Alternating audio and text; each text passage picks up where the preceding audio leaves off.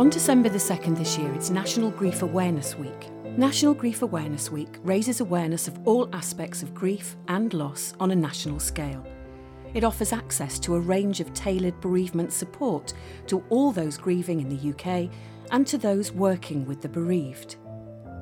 Not only that, Grief Awareness Week helps the public to better understand how to support those grieving the loss of someone they loved and to open conversations and normalise grief. I'm Helen Bowden, and this is the 5th episode in a series of podcasts about the work of Maggie's Cancer Centres. As it's Grief Awareness Week, I wanted to speak to Laura, who supports those grieving at the centre here in Swansea. This podcast takes the form of a counselling session. I lost my sister to cancer 2 years ago and at the same time went to Maggie's for bereavement support. In this podcast, we talk about grief and I share my story alongside the impact that support can have. So just to introduce myself, my name is Laura and I'm one of the cancer support specialists here at Maggie's. I'm a nurse by background, and before joining Maggie's in 2015, I worked within the NHS for over 20 years, including 7 years within oncology. So one of my main responsibilities here at Maggie's is facilitating bereavement support groups. What I witness is, in doing that is absolutely incredible. I witness unique bonds, incredible support that develops between the individuals that attend these groups, and it's something really special. Just to tell you a little bit of my own story, I have experienced the loss of both my mum and dad to cancer, and alongside my two sisters, I was able to care for and support them through their cancer, through their illness. My mum passing away at home, died at home, and my dad, he died in a hospice. Now the rawness and the grief for me has lessened over the years. However, I still miss them on a daily basis. They're very much an ongoing part of my life, and I do that by continuing to share stories, reminisce about them, family and friends. I just have to say my mum's homemade soup is legendary and we all try to recreate that, but we have to accept that it's not quite as good, and that's okay. And my dad, I can't not hear Vera Lynn songs and accordion music, because he was an incredible accordion player, without feeling a little bit teary. But yeah. Can I just ask, you doing this support group and the work that you do here at Maggie's, does that help with your grief, or does it heighten it and bring so much back? People might see that as being quite difficult. It's interesting you say that, because it makes it very real for me. I think my own losses, they're very real, and in a way I feel though that the work I do here has actually helped me with my own grief and processing my own grief and sort of living with my losses, really. Because I now allow myself to feel, I now allow myself to experience what's maybe uncomfortable and go with that. And that allows me to reminisce, and in the reminiscing, I remember some wonderful stories. Yes, there's sadness there, but there's also joy, there's happiness, there's some wonderful memories. And so, I think in doing what I do here, it's allowed me to be much more in touch with my own experience, and that's really helped me. Good. Death is a part of life, and yet it's a part of life we are reluctant to talk openly and honestly about. It's a subject matter that many of us feel uncomfortable with. So I'm doing this podcast because between the 2nd of December and the 8th of December it's National Grief Awareness Week. And the aim of this is to normalise grief and get people talking. So today, Helen, I know that you've agreed to come in and talk to us about Sam, your sister. You told me that she died from cancer 2 years ago, and as I say, you've come in to share your story. So thank you for doing that. I wonder if it's all right for you to tell us a little bit about Sam. So my sister lived in New York. Okay. And lived in New York for most of she went out there when she was about 21. She ended up being a film director and editor, documentary film editor. She made her own film as well. She went out there originally to be a teacher, and then that took an interest in film. And Sam was, I would say, incredibly unique in terms of she was an absolute force. She was passionate politically. Yeah.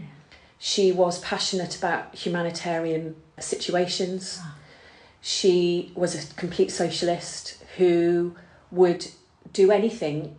For example, the day that she got diagnosed, or the day after she got diagnosed with cancer, and she didn't know what type of cancer it was or where it was, she just knew she had cancerous cells. She went into the centre of New York and she marched against the inauguration of Donald Trump. Wow.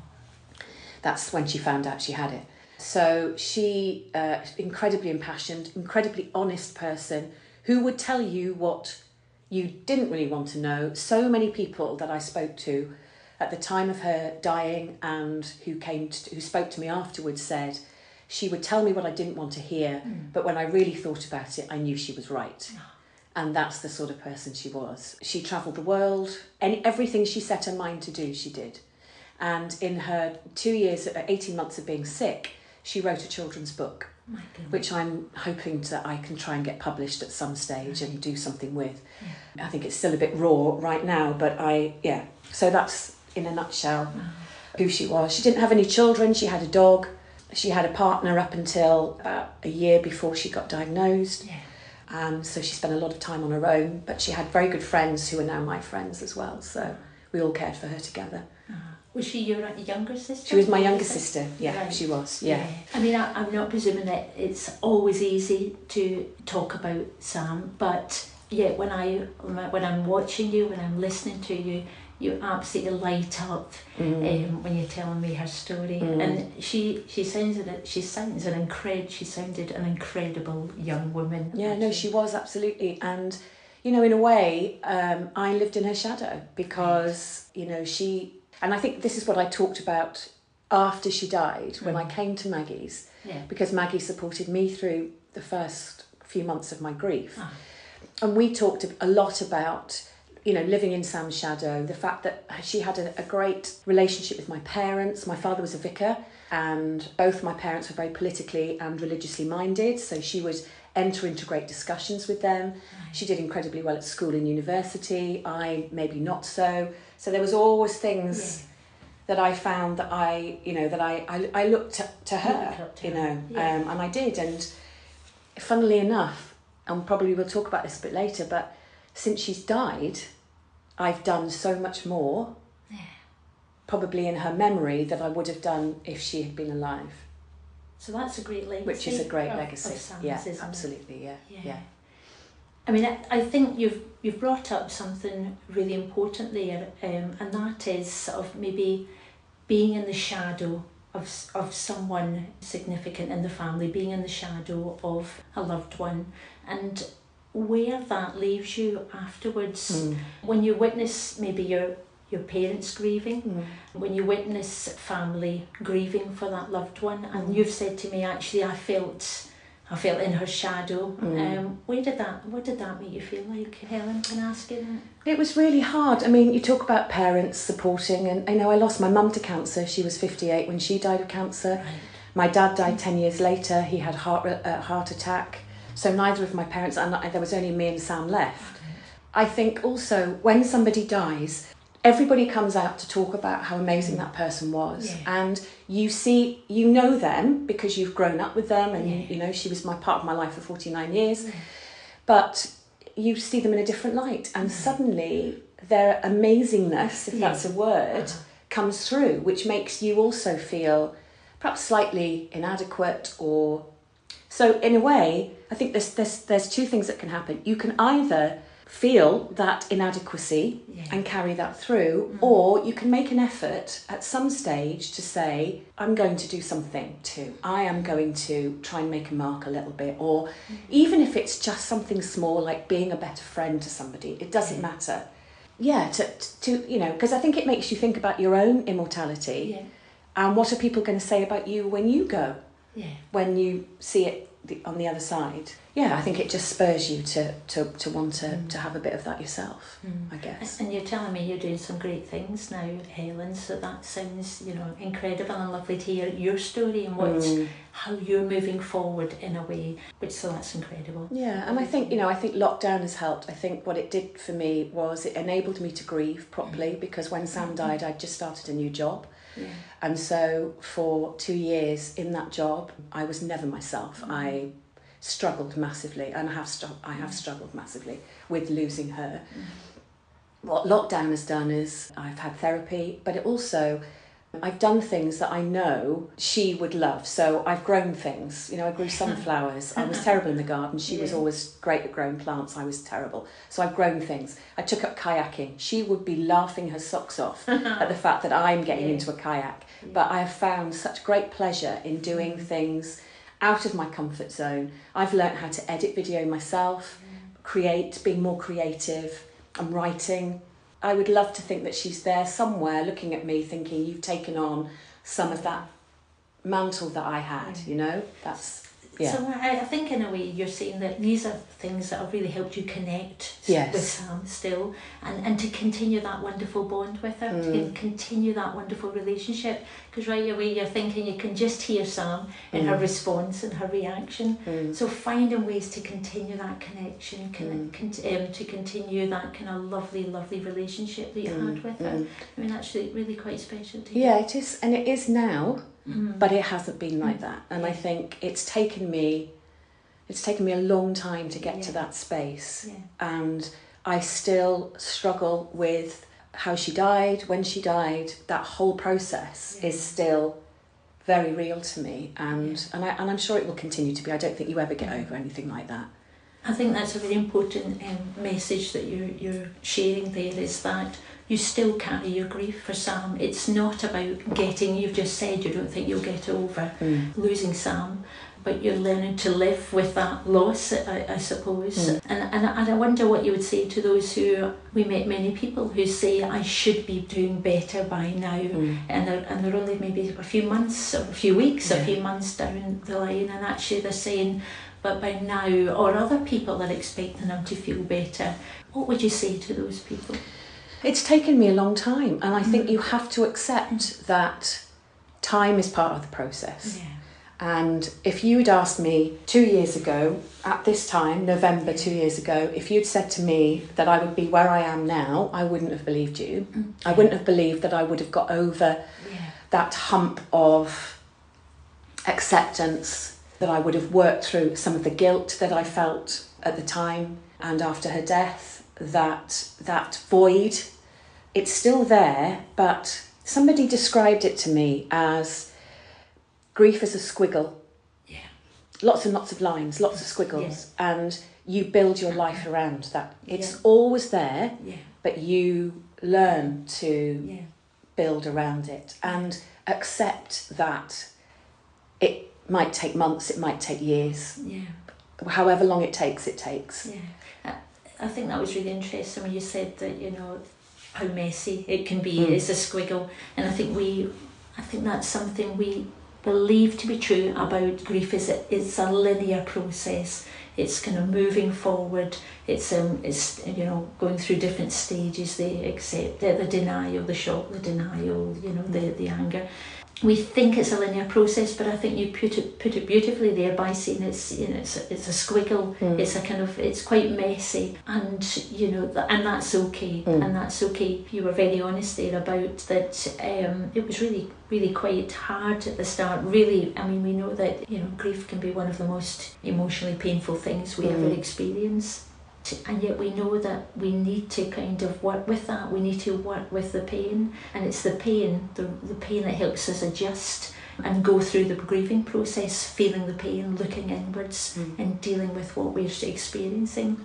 So you've said that that's something that you had to face, that you addressed, and for you now it's still there. You don't stop missing someone, you don't stop feeling sad, but there's an adjustment. There's maybe days that you'll still feel sad, Absolutely. that something will trigger it off and it'll take you straight back. And I can be driving in the car and have the music on, and a song will come on She was very into her music. She chose all her music for her memorial that we had, put lots of video to her songs of her, and one of those songs will come on and I'm right back. I'm right back at that time when she died. You know, when she died, on the morning of her death, there was myself and a couple of her friends. So we knew it was at the end, and it was just so quiet. We were sat there from 6 o'clock in the morning onwards, and it was quiet. And one of them said, "Let's play one of her favourite songs." Yeah. And we blasted out, and it was "Oh Happy Day." And we blasted this song out, and she made a noise, and it was the first noise she'd made for quite a few days. Oh. And they always say that the hearing is the last to go, don't they? Yeah. And she made a noise, and I thought she could hear that. Oh. And if that was just something, you know, so when that song comes on, it takes me right back to that moment. That's maybe something we can pick up on there, is that, you know, that those things that do trigger our memories. One of those things, or some of those things, are significant dates, you know, anniversaries, we're coming up to Christmas, sort of birthdays.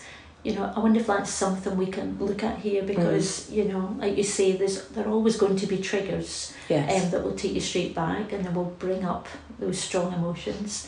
Although they could bring up wonderful emotions as well, wonderful memories as well. But often we worry about those significant dates, such as anniversaries, and we may try and avoid those dates or worry about them. How have you dealt with the anniversaries and Christmases over there? A friend of mine said a while ago that you shouldn't concentrate on the day they died, you should concentrate on their birthdays or particular other days when you can have good memories. And I did think about that for a while. It's okay to be sad on the day they died. And particularly if the death is traumatic or you witness something unprecedented, why would you not remember that day? I mean, I remember, I always mark my mum and my dad's birthdays, remember their birthdays.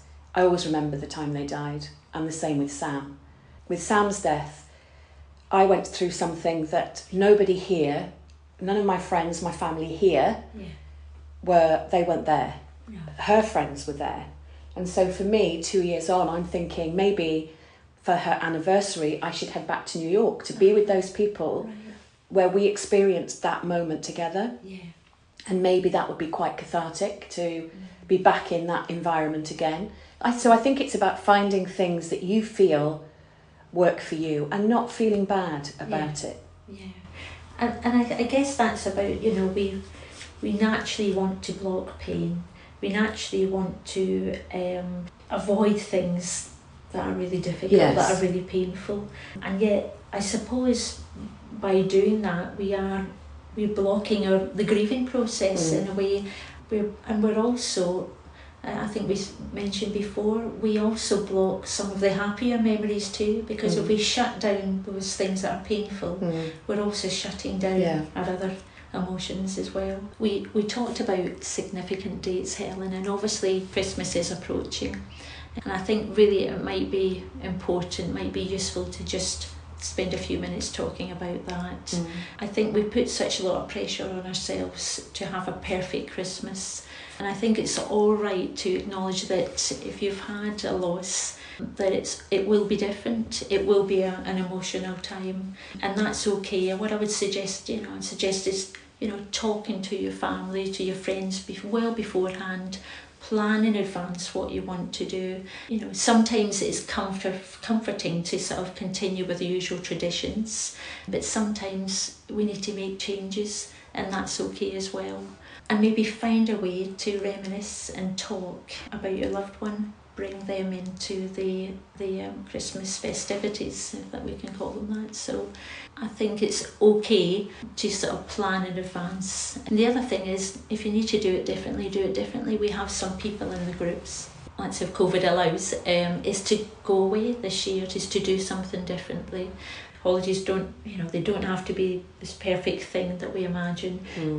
We do sort of, and we automatically compare Christmases to previous ones, and this is going to be different. It will be different.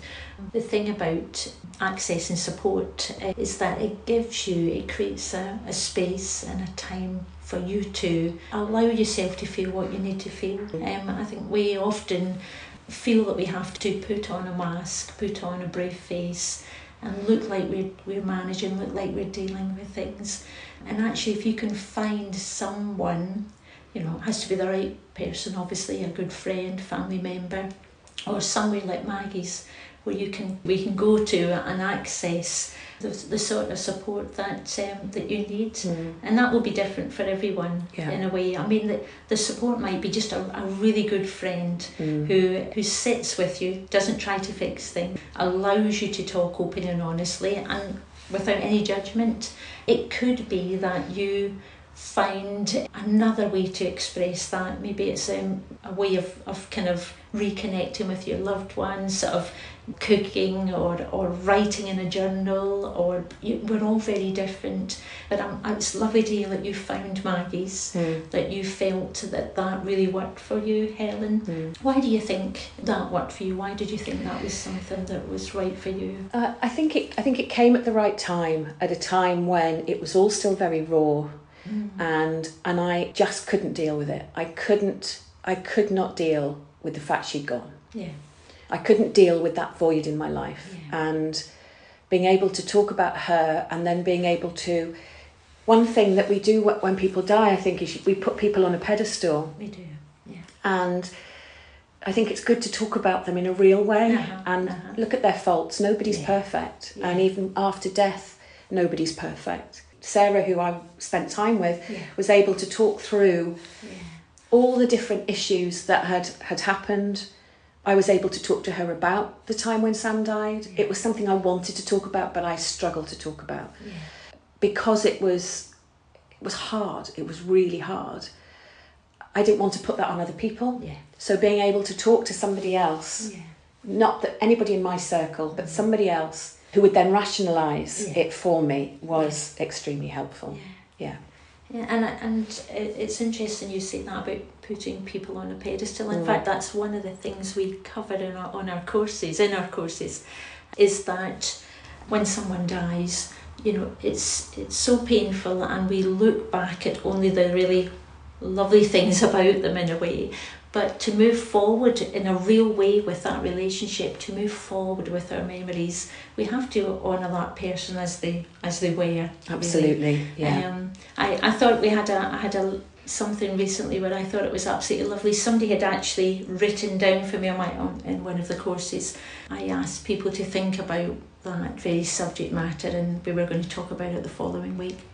And somebody came in and they'd actually written me a list of the things that irritated them about their loved one, or and it felt so healthy. It felt and it was really good for the group, because there was a real honesty and a real openness around that, and we had a little bit of fun and we had a few laughs about it. But actually, if it was important enough for somebody to be sat there and grieving for that person and getting support for that loss, and actually, as I say, it showed their love for them in a very real way, because they were, like you say, honouring the person in their entirety. And I thought that was really lovely. And I guess what else with your support groups that perhaps I didn't experience is that in a support group everybody supports each other. Yes. Yeah. And that continues after the support group ends. Very much so. As I say, it's a great honour to witness what takes place in these groups. Understandably, people are a little bit anxious about coming into a group. Initially it's a group of strangers, and it's such a private and personal thing to share your story. But actually, like you say, it's really powerful. The connections start really early between people, and yes, everybody gives each other the time and the space they need within the group. And they really look after each other. And then, as you say, it's not unusual. In fact, we see this time and time again, that people will meet up afterwards and continue that support. And that's so lovely. Yeah, it is. With Grief Awareness Month, as it is, and I've been allowed to share some of my story about Sam, so thank you. Yeah, thank you. And the hashtag is Share Your Story, isn't it? Which is lovely. What would you say as a final point about anybody that's lost somebody or is in that position? Yeah. I think one of the main things I want to say is that please know that you're not alone. Yeah. But it's understandable to withdraw from the support we have around us. but the support is there. And whether that may be a family member, a friend, or somewhere like Maggie's, reach out. And for those who are supporting someone who's had a bereavement, don't avoid them.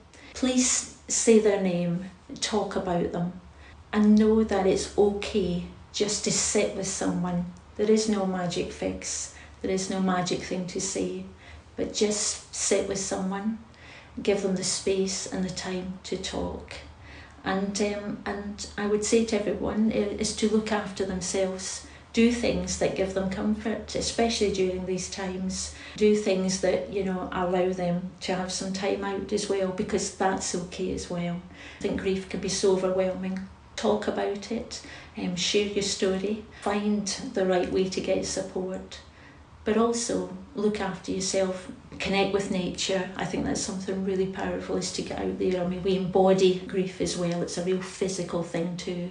And do things that allow you some time out. So, have a drink, have a glass of wine with a friend, or watch something, a box set on TV, but do something that look after yourself. And I'd just like to thank you, Helen. I think, coming in to share your story hopefully will help everyone listening today to sort of think about what their own needs are, and that it's okay to talk, it's okay to share. So if anyone's listening who needs help through the grieving process, someone who has suffered a loss or is suffering, what advice, Laura, would you give to finish on today? It's absolutely fine to pick up the phone and give us a ring, or come into Maggie's, come through our doors. We are very much here to support you. We will give you the space and the time to kind of just talk about how you're feeling. And it's a safe space, so know that we're here for you. We provide support to those people who are going through a cancer experience, who've had a cancer diagnosis, and for family and friends who are supporting someone who's going through a cancer diagnosis. But we're also very much here to support someone who's had a bereavement through cancer. So please know that you can sort of, as I say, pick up the phone, call in, drop us an email, and we'll get back in touch, or we'll see you in the centre. And know that this is what we do. We are very much here to support you. Thank you, Laura. You're very welcome. Thank you, Helen. My sincere thanks to Laura for helping me share my story about my sister and my grief. Maggie's is here for anyone with cancer and their family and friends, whatever kind, whatever stage they're at, and even if you're bereaved. All their support is free, no appointment or referral is needed. And there's also no time limit on their support. They're here for you as long as they're needed. Maggie's isn't part of the NHS, they're an independent charity, but their centres are beside major cancer hospitals across the UK, and they have excellent relationships with their partner hospitals. Every Maggie's is thoughtfully designed to be a calming and welcoming place to escape from the clinical environment of a hospital, with no reception desks, no clocks, just comfy sofas and plenty of time. The centres have large open spaces for group activities and a kitchen table to chat to other people. Maggie's Swansea is situated in the grounds of Singleton Hospital. You can call or you can log on to maggies.org. And remember, make sure you share your story in Grief Awareness Week. Thank you for listening.